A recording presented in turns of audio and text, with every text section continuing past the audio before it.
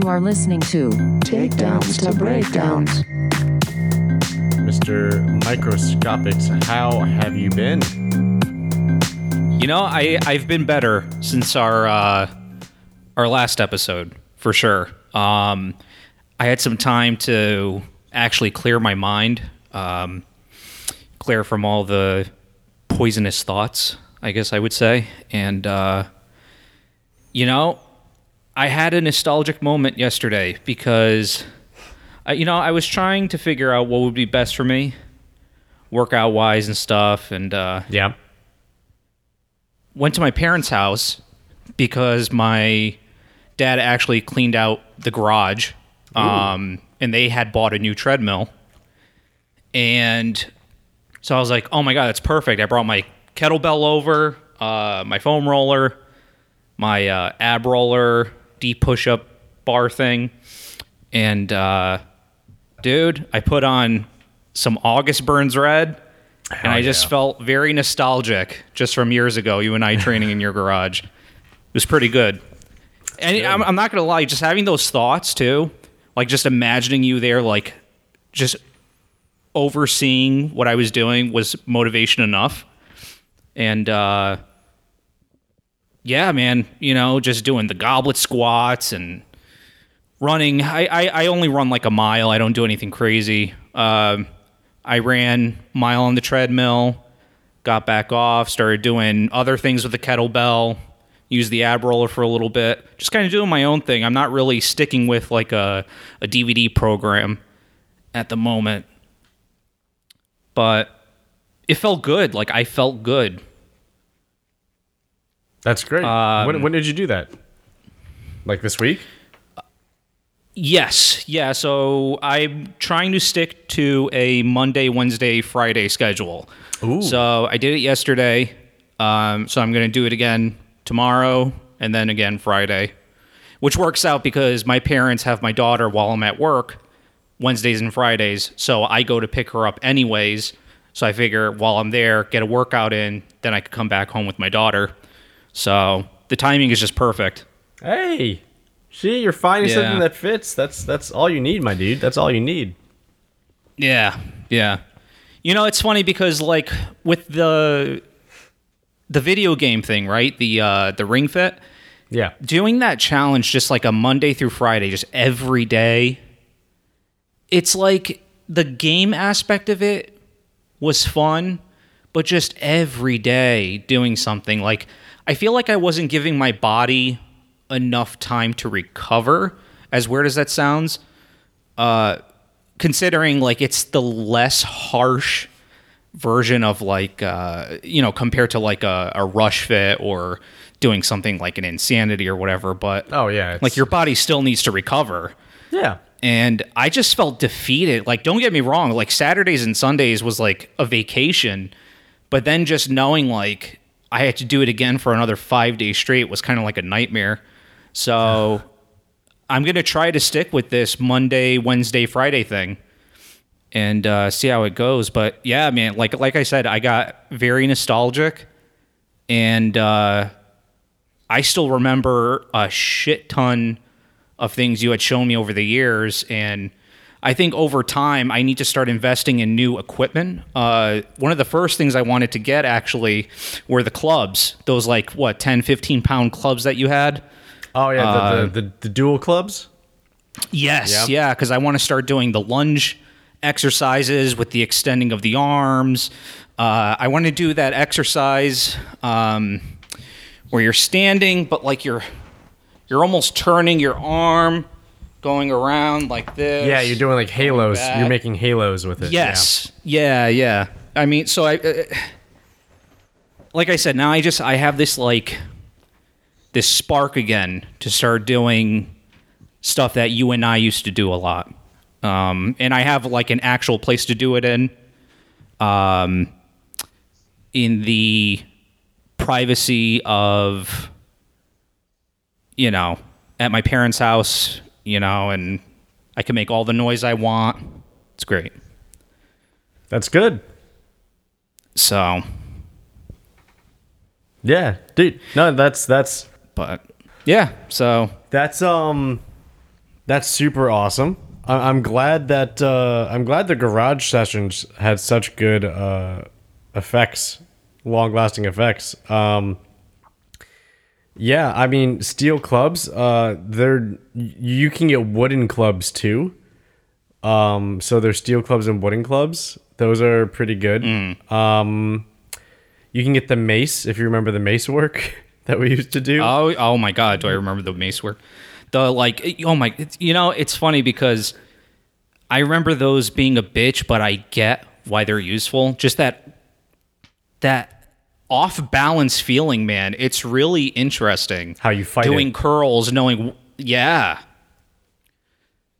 Doing the bench press even. I had you doing bench presses with it on the ground. Yes, It's- curls, bench press, almost like you have an axe. You know, you like spin it around overhead and then you bring it back to your center. Oh yeah. Do the same thing with the other side, bring it back, and you're just switching, And alternating. I think that was only a 15-pound 15-pound steel mace. I think it was only 15 pounds. Get the fuck out of here. That was only 15 Yeah. pounds. Well, it's because That felt like 50. I know, because with maces, all the weight's at the end in the ball. So it's Very true. all leverage. So it's all just working against you 24/7. Okay. You know what I mean? Because you can't center on it. Only way you can center on it is if you choke all the way up to the end part. That's the only way you can really like equalize the weight distribution on it. Because besides that, because you're supposed to keep your hands as far away from it as possible. That's why it's so difficult. I remember. Yeah. Yep. Yeah, man. No, that shit. But yeah, man. That shit's good. That's good. I actually went to a gym for the first time in all of COVID. Mask on or off? Mask on.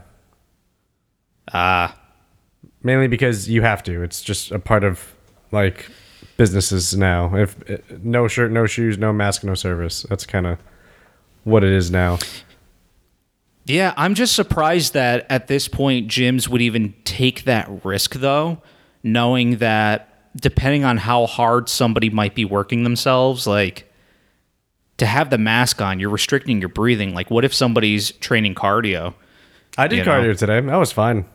It doesn't restrict. Yeah. It doesn't restrict breathing the way you think it does. It's the only thing it does do is because I wear glasses that it fogs up my glasses sometimes. That's the only thing it does. It doesn't. Yeah. It doesn't really restrict the airflow. The bigger concern isn't the mask itself. It's the people who take off their mask because they don't want to follow the rules. True. You know, that's the equivalent of somebody who's like, I don't want to wear shoes, so I have athlete's foot and I don't give a fuck, so I'm gonna walk around barefoot and touch shit. Like it's similar to that kind of situation. So it's just like Yeah. you just hope everybody's. The big thing with like the mask stuff is the bottom line is I don't give a shit if it ends up all being like not true. It's a matter of do you want to be considerate of somebody else, and that's the bottom line. It's like, do you want to possibly prevent something, because it's not really doing anything negative besides that. It's really only positive. It's just a nuisance. That's all it is. But I mean, there's people who only put on half a seatbelt, or they attach the seatbelt and sit in front of it, like because they think it's a nuisance. Yeah, gotcha. Yeah. That's fine. You're just gonna go through the windshield. Like that's just you know what I mean. Like that's fine because you're impacting yourself. But like it's not like you're impacting somebody else directly with that. It's the equivalent. So you know what I now- mean? It's like secondhand smoking. It's like you should secondhand smoke. You should smoke in a designated area, because if I don't want to have cancer-causing agents in the air that I can breathe that have scientifically proven to cause cancer in people who don't smoke, just getting secondhand smoke can increase your cancer chances. It's like, just go over there and smoke. You can still smoke, just do it away from me. Do it in an area where everybody else who's in the area around you loves smoking. And then, cool, you're in a community of smokers. Yeah, stick to your own kind, right? Are they limiting the amount of people in their gyms? No. Okay. So they could have a full house. Yeah. As long as you're wearing a mask. Yep, you got to wear a mask. They shut down. They do 2 massive full facility cleanings twice a day. So they shut down and they do it for an hour at each piece, middle of the day and at the end. Yeah, the cardio machines are taped off, so you can only do every other cardio machine. And if you're within 6 feet of another person, you have to have a mask on. That's pretty much it. So if you're the only person in like the power rack area doing squats or deadlifts or overhead presses or something, and there's nobody around you, you technically could take the mask off. Okay. But the second somebody comes to the area, you have to put it back on. Yeah. Yeah, you might as well just keep it on at that point. That's what I did. I was so tired of monitoring it, of like, oh, is that person close? Well, especially if you're in the middle of a deadlift too. You got your, how many couple 100 pounds you got going on. All of a sudden, somebody's walking by you. Yeah. You're like, oh shit, and you have to drop it just to put the mask back on. It's like, and here's the thing: like, I didn't even notice the mask after the first 10 minutes. I didn't even notice it. It's fine. I did cardio. I worked the air bike, not the air bike. I worked the spin bike. I worked the row machine for 20 minutes. Then I went and did pull-ups and overhead presses and preacher curls and skull crushers and lateral raises and lat pull-downs and face pulls, and I did all that shit and totally fine. You don't even notice that you have it on. After a while, it's not a big deal. But the thing is that like my experience of being in the gym wasn't hindered at all by the mask or even the protocols of, oh, you have to walk this way and you have to exit through this way. I don't give a shit. That's just a layout of a gym. I'm not like, I can't handle change. No, my exit door has always been this exit door. I can't have a different exit door. Like, I don't give a shit. It's not that life-threatening to me or altering to me where it breaks my psyche. The thing that made me like kind of realize I don't know if I want to keep going to a commercial gym is just the grody-ness of other people. Like, I haven't worked out around other people in 4 months. I've been working out at home. And then to work on somebody else's schedule, oh, I hope there's a bench open to do bench press. At home, I don't have that problem. I hope there's a squat rack available so I could do overheads. At home, it's not a problem. Oh, man, what's that fucking smell? Oh, it's that dude over there who's got bad BO. I don't have that problem at home. Hey, it's a 30-minute commute each way. Nope, don't have that problem at home.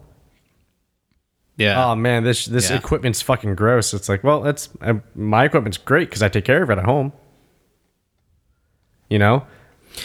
Yeah. It's funny, too, because, like, I think, and this goes for any sort of business, I guess, at this point, where a lot of people are starting to realize, like, hey, we can actually save a shit ton of money and not have to deal with not only commuting, but other people and their bullshit as well by doing this stuff at home, and we're getting the same benefits, like whether it's working out or just something as simple as cooking and not being able to go to a restaurant for a little while. It's like, oh, well, we just saved a couple $100. How often do we go out to eat? Yeah.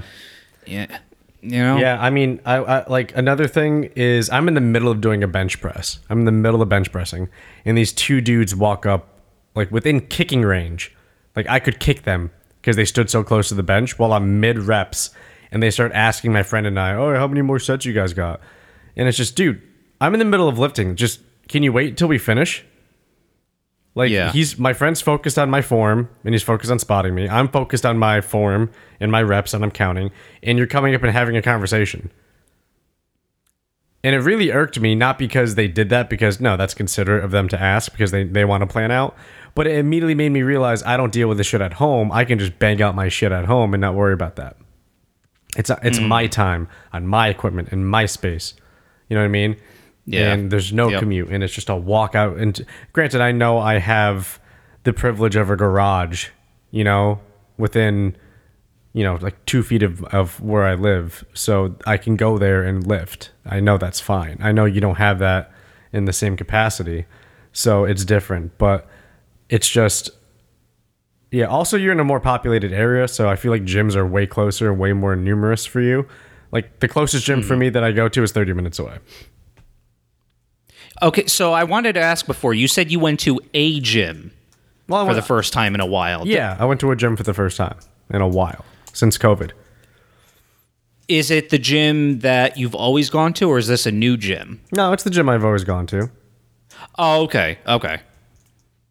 It's the gym I have a membership for. They have different locations, and so, I mean, the closest one for me was that. I'm sure there's other gyms that I could pay for that would be closer, but they're way more expensive than the gym I go to. Yeah, I want to say we have one Planet Fitness, literally a 5-minute drive from where I'm at here in Naugatuck. Then there's, I think it's an Edge Fitness Club, which is maybe also 5 minutes from where I live. And there might even be another one. I know they were recently building a new gym here in town, and I'm not sure if it's up and running yet due to this whole situation. But yeah, there's like 2 or 3 gyms just in my town alone. Yeah, so within like a 5-minute distance. But yeah, so you're very lucky. I don't have a gym in the immediate vicinity of me. So yeah. So that's another thing. So I was really happy to be back in the gym. I was really happy to start being active like that again. But I used to go 4 times a week, and right now with the COVID stuff, I'm planning on only going twice a week. And it's just to limit exposure. You know what I mean? It's anything involving risk is a statistic. It's mathematical. It's the more you do it, the higher the risk. Bottom line. The more you swim, the higher the risk of drowning. Bottom line. The more you drive, the higher risk of getting a speeding ticket or getting in an accident. That's just how it works. It's a numbers game. Eventually, your number can come up because it's just a numbers game. It's the odds. You're playing odds.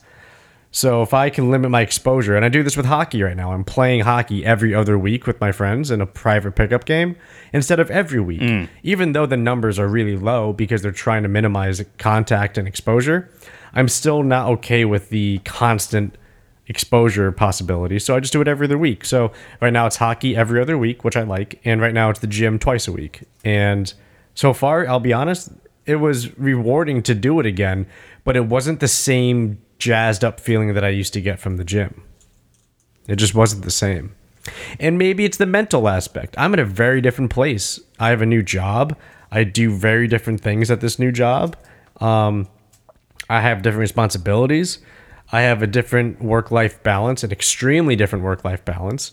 So it's very possible that I just don't feel that like the fire doesn't burn as hot for me with everything that's going on to have to go to the gym when I know I get good workouts at home.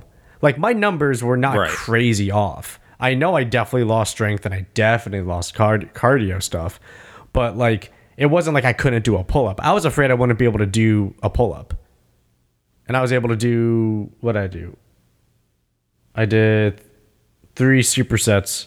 So I did like 20 plus pull-ups. And I was afraid I was only going to be able to do 1 or 2. So that was a thing. You know what I mean? I thought I wouldn't be able to overhead press. I was able to get within like a 15, 20 pound range of what I was doing pre-COVID.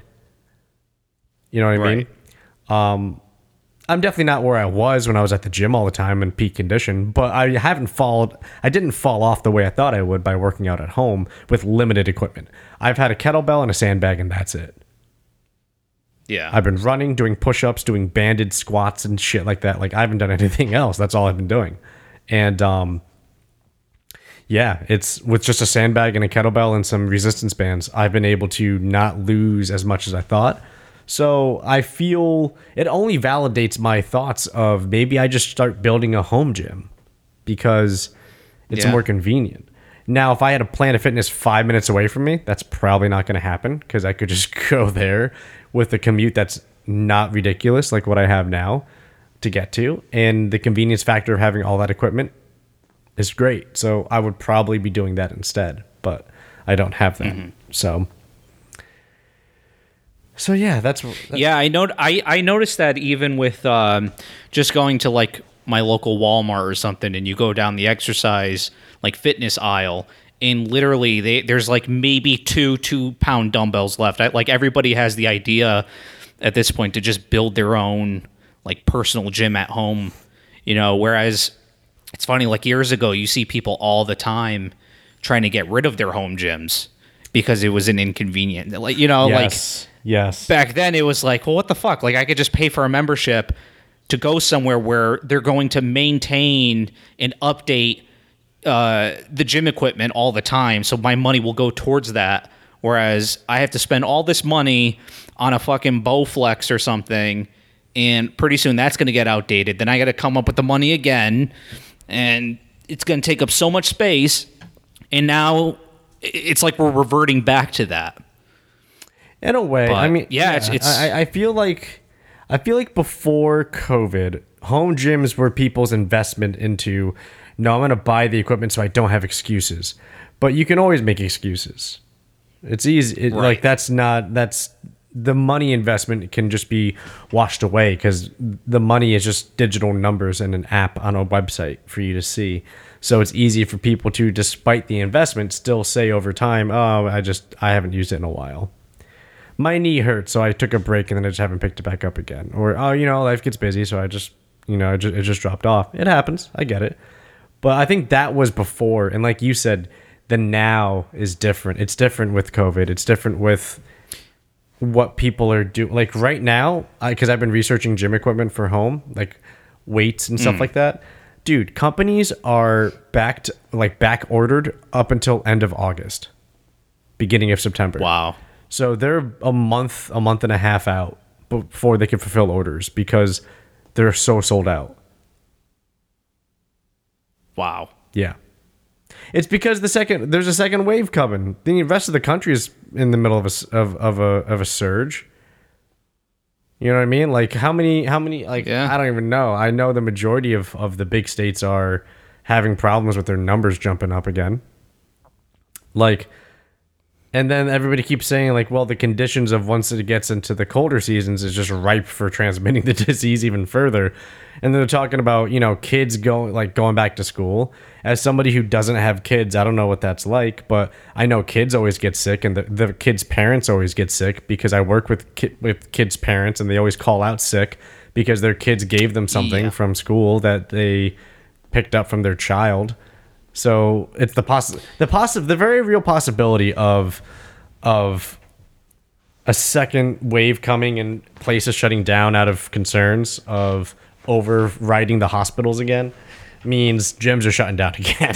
So it's like maybe I should just invest for the now and the future of just getting a home gym. You know what I mean? Yeah.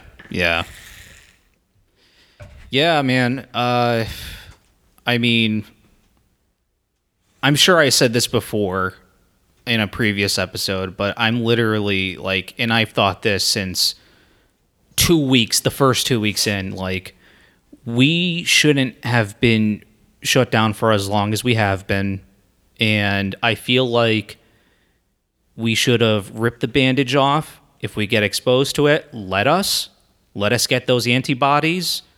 And we probably would have been living a normal life by now, and I'm not going to go down this rabbit hole either. This isn't the podcast to do it on my theories and explanations as to what I believe is going on.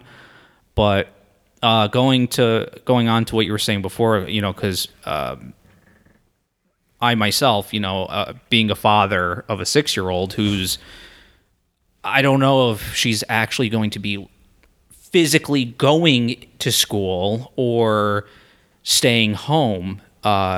We actually still have her computer. Like the school, the Board of Ed never even collected the computers because they don't even know what's going on, and all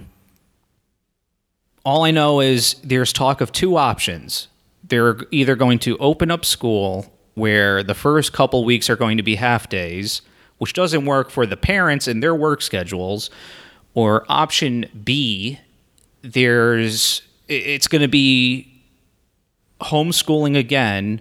But then there was also talk of half homeschool and half showing up to the school. But and what kills me is they want these little kids to wear masks all day. And that's my problem. Is my 6-year-old is not going to wear a mask for 7 hours straight. No, kids are Neither not. is any other 6-year-old. Here's a better question. What kid washes their hands? Well, here's what kills me too, right? Okay, so I think a couple times they're going to get breaks throughout the day. But then we hear, when they're going out for recess, that's when they get to take the masks off. They're going to be fucking touching each other. Yeah, exactly.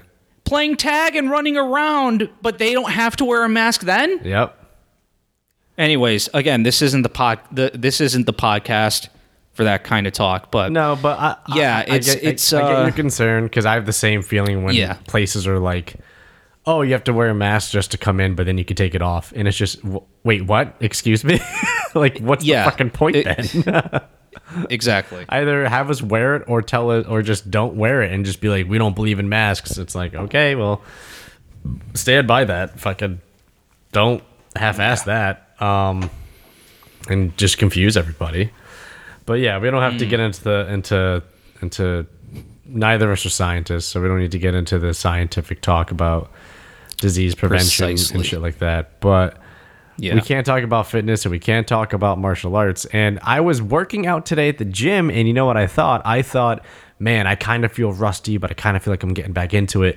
Imagine if I had 4 months off of martial arts and I had to go back into martial arts, like in a dojo or in a school, and I had class again. What would that feel like? Do you know what I mean? So I think it would depend on your style. Ultimately, what it comes down to is conditioning of the body, which is similar to you going to the gym, working out the rust, right? Mm-hmm. So, like when you and I were doing jujitsu, it's, oh shit, like, am I able to get into a wrist lock by another student as easily? Like, could I handle it better? Or did my muscles and my joints and my tendons have time to recover? So now if I go back into this art and all of a sudden I'm in a wrist lock again, am I going to be fucked up for the next 2 weeks? Right, because your body's not used to that. Same thing with... Exactly. Same thing with limb conditioning when you're striking a bag, striking, just whatever to condition your arms, your legs, your shins. Yeah. It's like, okay, I don't have anything to train at home, but now after so many months, let's go back in, let's hit the bag for a little bit. Ooh, are your knuckles going to be a little soft? Are those shins going to be a little sensitive? Yeah. Yeah. So, I mean, I'd say as far as katas go, I mean, you can learn your katas at home, depending on your style anyways. Obviously, you need, for jiu-jitsu, somebody there with you. It's kind of hard to do, like, air wrist locks and, like, certain holds and stuff. But, I mean, for a striking style, you could always practice your katas, practice your forms.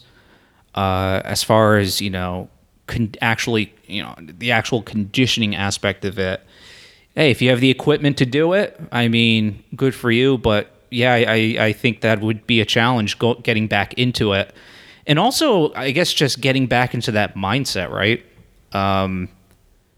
Of putting on your gi or your uniform and having your instructor or sensei master there overseeing what's going on. Because another thing is, what if for the last 3-4 months you've been doing things the wrong way, but to you were doing it the way you thought it was supposed to be done. And now all of a sudden you're working off those bad habits you just developed. So, yeah, there's pros and cons to it, getting back into something like that.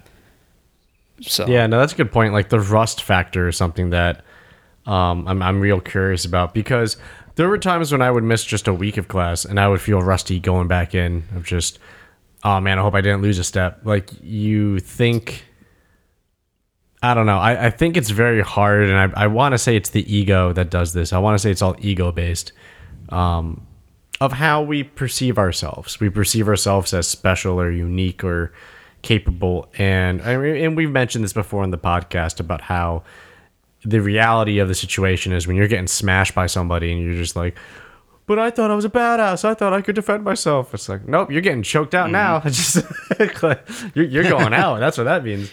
No, I could totally keep somebody off of me, and then they're just on top of you for 5 minutes straight, and it's just, and your body's just giving up. I feel like that's also the same thing when it comes to the capabilities in situations like a 4-month layoff of coming back. I think I don't want to have the perception that UFC or just MMA fighters in general, but I say UFC because I immediately think of, and I know we lean on him so hard, but GSP's hiatus and how he came back with his ring rust and how he won after his ring rust. But like, you can't use the professional fighters in any organization, I think, as a basis because they have professional fight camps, you know? Yeah, Right. It's different when they get into a cage, but it's not like they had no time on the mat and no time in the cage in their gym. You know what I mean? It's not like they didn't have work put in of refueling it. I also think, and I think you mentioned a part of it, I think it's based on the teacher. Can you imagine going back to class after having a month off, just 1 month, and having like our sensei, like Sensei Neely, his expectations are, well, you were training at home. There should be no difference. Right. Like, just, what are you nervous about your form for? You were practicing every day, right? Because you say you're a martial artist and that's what's expected of you. There should be you should have no concern about how you're going to perform. You should be just as good as when you left. Like, that's his perception. That's his belief. I'm sure there's plenty of teachers. I think he's the minority, of course. I think you and I have both isolated the fact that he's a unique gem of a teacher that way. Because I think the majority of teachers would say, oh, yeah, you probably haven't done shit. So let's start from scratch again and build you back up. Compared to him saying, all right, count of 5, green, let's see it. Yep. It's just throwing you to the wolves. Just, all right, well, Yeah. you're a martial artist, right? That means you've been practicing, so let's see it. Go. Go through all your katas starting with yellow. I want to see him. Let's go. Just, oh, shit. Yeah, instructors like him, they're a rare gem for sure. Especially the people out there that are only doing it for the money. But yeah, I'll never forget like when, unfortunately, like I was done taking classes there, and I remember just putting myself in a certain situation. Like I remember just after like a month off of just not doing jiu-jitsu anymore, like just trying to twist my wrist in a way that any of you guys would have back in class. Like a Nikio? And yeah, and I couldn't handle like just even a millimeter. I was like, oh my God, I can't believe like what my body went through in class and like what I was capable of taking. Yeah. Never mind doing to other people, but just the pain resistance that I've developed in certain areas of my body. The flexibility, the awareness, the feeling of it being normal. Yeah. No.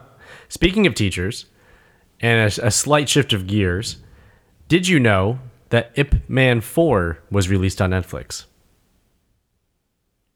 And the story of Ip Man 4... Is this a Donnie Yen one? Yep. And Ip Man 4 is the story of when Donnie Yen comes to America to oversee Bruce Lee, his student. So I take it... Oh, now I got a movie to watch. Yeah. Okay, so I wanted to get your opinion on this. Now, you don't have to have seen the movie. It's not like we can't talk about this theme that I want to ask your opinion on. But in the movie, they obviously touch base on the fact that Bruce Lee was looked at by his Chinese counterparts literally as a traitor. Of, you're not allowed or accepted within our martial arts circles because you're going against our code of martial arts, which is we are Chinese martial arts for Chinese. You're trying to teach it to Westerners. You're trying to broaden and give away tradition and culture and techniques that we were honed and isolated and refined through generations of our people. And I mean, in the movie, obviously, Donnie Yen's character, he's not in America for Bruce Lee. He's in America for his family, but he checks up on Bruce. And he defends Bruce's stance of, I think what he's doing that's his decision to do with martial arts. And I think him wanting to branch out to more people grows martial arts. And then everybody else kind of had the sentiment of what I said of, well, it's too bad that you think it's okay to to tarnish our culture and our reputation by watering it down for the masses and by defacing, the respect and the honor of the code of our martial arts. So I want to get your opinion of what you think about that kind of dynamic of where does, and this is a very loaded question, where does a Sifu kind of stand in your eyes in something like this, in this kind of situation where it flies in the face of the code of honor, respect, and tradition that's embedded in the culture of that martial art? And you could take anything, and as an example, we could talk about kung fu, you could talk about jiu-jitsu, you could talk about BJJ, you talk about judo, hapkido, kyokushin. You can talk about anything you want in reference to this, but we experience martial arts now in a world where it's openly global, all of it. Some of it's not, some of it's still rooted in Japan or China or Korea. Some of it's still heavily rooted to, well, no, you need to respect the tradition of what this is. That still does exist, but it's rare. I'm saying your opinion of back then, when that kind of shift of attitude and action took place. What's your take on that? Do you think it is disrespectful? Do you think it is a defacing of a tradition and a code of culture? Or do you think, no, it's a good business move, free market, it's wanted, you're putting it out there, whatever. You get a black belt and you get a black belt and you get a what's your thoughts on? So here's the thing. Well, first off, it's even crazy to think this was only 60 years ago that he was going through this with his people. You know what I mean? Right. It wasn't. It hasn't even been 100. It's not like this was a couple hundred years ago where this was an issue. This was in the fucking 50s, maybe 60s when this happened. Yeah. Yeah, because he died in 72. So this must have been, if I had to guess, in the 60s when this all took place. So, I mean, just thinking about, I kind of go beyond that, right? I just think of where the world in general was mentally when it came down to race in general and certain cultural things, So it was okay, the Chinese had a problem with Westerners, but then it's we could go about the whole white and black issue and so I mean race was definitely a big thing. Segregation was a big thing still. And I feel that's what, and I'm going to say, because I truly don't know about any other Asian country, but specifically the Chinese in this situation, they had an issue with, what it is? Here's what I don't know. Was it the issue of Bruce showing Westerners their culture, or the idea of Westerners trying to get involved with Eastern cultures? I think it was both. Remember the story of Chuck Norris? No, about how he wasn't allowed to train when he was over in Asia. I think it was Japan. I have no idea. No, I had no idea. Yeah, I think it was Japan or Korea. I forget. But he wanted to train. I want to say it was Japan in judo. I want to say that's what it was. Or maybe it was Korea and maybe it was Taekwondo. I forget. But long story short, he wasn't allowed. And when he kept showing up, so they let him in, and then they just beat the shit out of him. And they kept beating the shit out of him. And they kept beating the shit out of him. But he kept showing up because he was earnest. He had purity in his intent of why he wanted to learn martial arts. And eventually that dojo accepted him, that school accepted him and said, "Oh, you really do wish to learn. You really are a martial artist and you really take this as a martial artist. So yes, we will train you." But it took months of him getting his ass beat over and over and him having to earn respect and earn face among that culture and that society. I forget which one. I remember Sensei was telling the story about Chuck Norris because he was saying about how he saw him in competitions back in the day. And yeah, I think it was when Chuck was in the military and he was stationed out there, and that's when he was trying to learn, but they wouldn't teach him. It wasn't until he earned the opportunity to get in there and then earn their time that they were willing to start teaching him.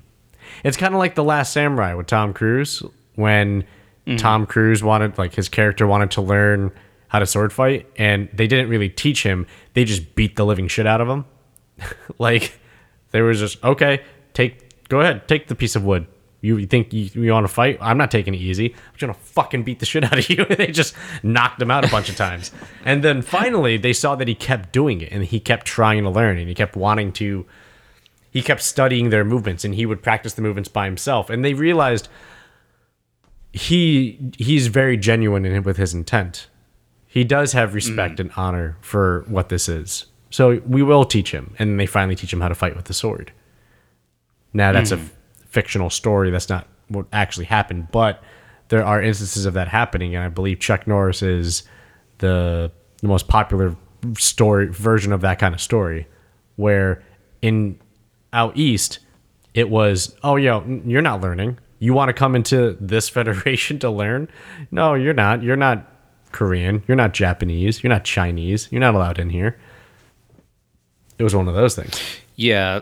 Like I said, I think segregation in general wasn't just a white on black thing. I think it was a worldwide thing, and it was races against other races, And so I'll answer your question this way. Was the question if I was a Sifu and I saw this happening to one of my students who was trying to teach? No, just your opinion on like how on the idea of on it. that how that happened. You know what I mean? I mean, again, if we're going to talk about segregation, it's hard to really say the same thing as a comparable. Today, segregation's not a thing. You know what I mean? Oh, right. Back then, it was a thing. So for me to say, Absolutely. What's your opinion on segregation from the 30s? It's just that's not a thing. Not. It's hard to say that. But if you could put your shoes into somebody from the 30s, like, how would you take it? So that's what I was gonna say, right? Like, if I lived in this time period, sometime I would assume in the 60s, 50s, 60s. And I noticed this happening as a Westerner. I mean, I'd be moved by it. And if anything, even back then, I think I would have been more prone to want to learn, considering there were certain people of Asian descent that are willing to teach, whereas I would have probably grown up knowing, like, oh, nobody would accept me. Like, oh, there's this karate school like in Little Tokyo or whatever, or down like a Chinatown or something, but I can't go in because I'm white. Right. But hey, like, now I'm so inspired to even to just walk into these schools now because, hey, there's this guy with his Sifu backing him up on this. Like, no, like, we should. This is a good thing. We should be teaching forget Western, like, not just the Westerners, the world. Like, it doesn't matter what your cultural background is or your ethnicity. Like, the idea is if you have that passion, you have the heart, the spirit, like, anybody should have that privilege. And I think I'd be more inspired to go to that local karate school that, I was afraid to walk into before. For sure. Okay. That's very interesting about how your take on it is you aim for the inclusivity of it. It's martial arts should be inclusive. That's not that it's weird. It's just it's not traditional, right? Because traditional martial arts is well, no, the best Brazilian jiu-jitsu artist should be Brazilian. No, the best Taekwondo fighters should be Korean. The best judo practitioners should be Japanese. The best blah blah blahs should be blah blah blahs. That's kind of the sentiment that's usually heard in from a traditional perspective. You know what I mean? And then for you to say, well, no, it should be inclusive into the global stage of the best judo guy could be, some, I don't know, Senegalese guy. or hey, the best BJJ guy could actually be a Canadian, or oh hey, the best blah blah blah could be blah blah blah. You know, it could be like the best Shotokan guy could be French. Well, I was actually just getting ready to say, you know, some of the best chefs in the world are not French. Right. So, You know? okay, so let's make a comparison. When I say highest level chefs in the world, where does your mind go? Does it go to Massimo down in Italy? Does it go to Gordon Ramsay up in England? Does it go to what's his name from the French Kitchen? What's his name? I forget his name. Todd English? Is that right? Or am I thinking of something else? I have his books. That's something else. Yeah. The French Laundry. I'm looking at his books right now because I have them and I cannot read the name of it.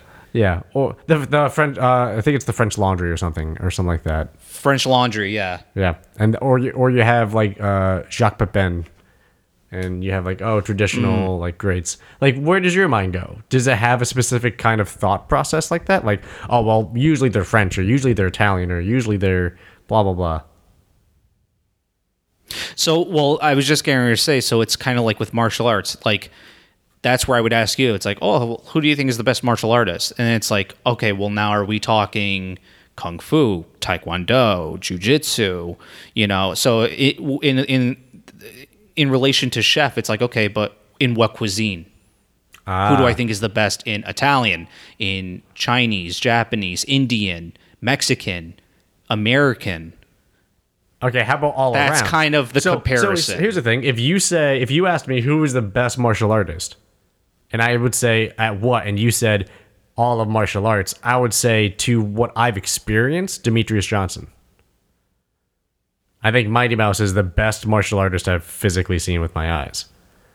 From a technique, execution, knowledge base, adaptability, I would say Demetrius Mighty Mouse Johnson is the best martial artist I've ever seen. Does that mean he's the best boxer, the best jiu-jitsu, the best... No, but he is the complete package. You know what I mean? Him or GSP. It's for me, it's still those two guys. When I say best chef and I say overall, you just throw them in the kitchen, they're going to crush it. Best versatile, or as versatile as possible. They crush it. If you put them in the kitchen, they're going to crush it no matter what. No matter what it is.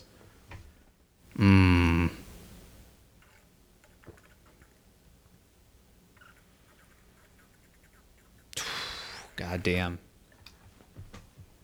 Oh, man. I was just put on the spot. I would probably have to... It's really hard. It's a really hard question. It is very... You know what it is? It is really hard, and I only say that because... With martial arts, right? If you're doing martial arts, you're 100% committing to a style. Are you, though? Wait. Are you, though? Because if you're a mixed martial artist... Well, here's where I was getting at, right? Okay, sorry. Go ahead. Sorry. When it comes to cooking, there's the French method, right, where you aim to be a 3 Michelin star chef working in this amazing restaurant. The kitchen is 24/7 immaculate. Or you could be a short order cook with zero professional training, 0% professional training whatsoever. You just, you cook up some omelets and pancakes here and there. So, I mean, even street style fighting is considered brawling, which is a style, Sprawl and brawl, Chuck Liddell. If you throw a punch, it's still a punch, no matter how you throw it. True. You know what I mean? It's tough. It's like I'm trying to think of someone who can make a bomb ass burger or just like an omelet, and then cut to them making like frog gras, somewhere else. Right. So it's very mainstream, but I'm gonna say it. But Gordon Ramsay, in my eyes, I don't know if it's because of the publicity of his talents, but I've seen shows where he travels to, India, and he's just going out in the wild with the locals, and they're showing him dishes that they make, and he figures it out, and then he makes his own version. I know he studied in France. I think it was in Paris where he had his apprenticeship, and he has a very good French background from it with French cooking. He doesn't really seem to touch Italian food. I think that's a matter of either it's not advertised or he just sticks to the more rustic stuff. He has a good splash of American influence because of his business ventures in America. Like he has his famous cheeseburger. He has, he does his own like American breakfast takes and like fried chicken takes and stuff like that. I think but that's the problem. Is he the most versatile because of just the scope of what we've seen of his products, of his brand? Like, is Demetrius Johnson really the best I've ever seen because he is, or is it because it's just he was on the most accessible form of watching somebody fight in the UFC? Like, you know what I mean? So it's hard to tell. It's a hard judge, but that was just more being curious. That wasn't me trying to make a point. I was just curious where you would go with it. I mean, I would have to say Ramsay. I think I was you know what, and I'm not gonna lie, I was trying my best to avoid that. Yeah, I know. It's too stereotypical. Yeah. Yeah. I mean, I guess Jacques Pepin is kind of the OG of it all, but again, I feel like his base is so heavy in French cuisine. It's so heavy in French cuisine. Yeah. It's just not as versatile as some other people. I think he's, one of the best at French cuisine. Some people might say the best, but that was just me being curious because we're friends. So that's the guy who was with Julia Child, right? He co-starred? I think so. I think for a bit. Yeah. I think he did. Okay. Yeah. But I'll be honest, I wasn't watching cooking shows back then, so I don't know. All right, fair enough. So, anything you want to end on? Actually, have you watched any of the recent UFC pay-per-views since they've been doing them on Fight Island? Yes, I watched the which one was it? I watched the Max Holloway Alexander Volkanovski one with Rose Namajunas versus Jessica Andrade. I watched that. I watched some of the Darren Till versus Robert Whittaker. Watched some of that. Yeah. It's definitely really interesting. I really like the fact that there's no crowd noise. It was a weird experience at first, but now I really like it because I don't know. It seems more real. It seems like you're just watching like somebody do randori, like somebody just taking turns in the middle of the mat. You know what I mean? That's what it feels like. Yep. Yeah. I'm not gonna lie. Maybe this was just my stupidity, but the way they advertised this shit, I honestly thought these fights were going to take place on the goddamn beach. No, that was no. That was the marketing. They were trying to market it as that. They were trying to make the idea of it be, no, Dana White bought a fucking island and he put an octagon on it. But in reality, it was just, no, it's an island that's away from everything else because it's the middle of the desert. That's really what it is. Yeah, it's funny because it's like you already did, a couple of pay-per-views back in the States, and I thought they were doing pretty well considering people were having these thoughts exactly what you pointed out. Like, the fights have actually been even more interesting without a crowd. Why even do the island thing?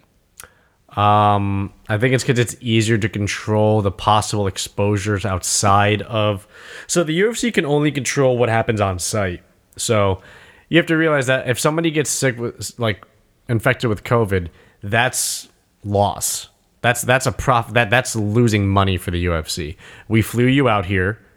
We flew you to a location. We flew your coaching staff. We're housing you. We have on-site medical treatments. We have to do promos and media. There's a lot of payments involved for you as a product of our brand to go out there and perform. And now you can't. Now we're in the hole and we just lost a fight on our fight card. On top of the fact that we have bad publicity. So from a business perspective, they do everything they can to control people's exposure. And all the major leagues are doing it. The NHL, the MLB, they're all trying to control the exposure that their athletes, aka their products, run into, because they want to minimize all that. However, when you're in, I don't know,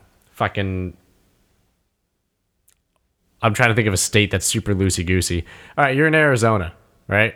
Or Florida. I think it was in Florida. Florida doesn't give a fuck. Like, whatever. Everything is open. Masks don't do anything. Whatever. The virus isn't real. If you have your products there in that environment, all it takes is somebody from their coaching staff saying, oh, are you craving like a veggie smoothie? I'll go get you a veggie smoothie. And that person leaves the site and they get a veggie smoothie and then they get infected and they come back. They just infected everybody. And now you have that impact. When you have it in the middle of the fucking desert in like Abu Dhabi at 2 to 6 a.m. in the morning, it minimizes what they can do because they can't go anywhere. Where are you going to go? You're in the hotel. Yeah. It's super late. Everything's closed. We're driving you out to the middle of the desert at midnight so you can get ready for your fight. You're fighting at 2 a.m. or 6 a.m. And it minimizes the possibility of you wandering off in an environment that's ripe with COVID cases. So it's more of they're stranding them away from the possibility of external COVID factors. That's really why they do it. If I had to guess, from a business perspective, Because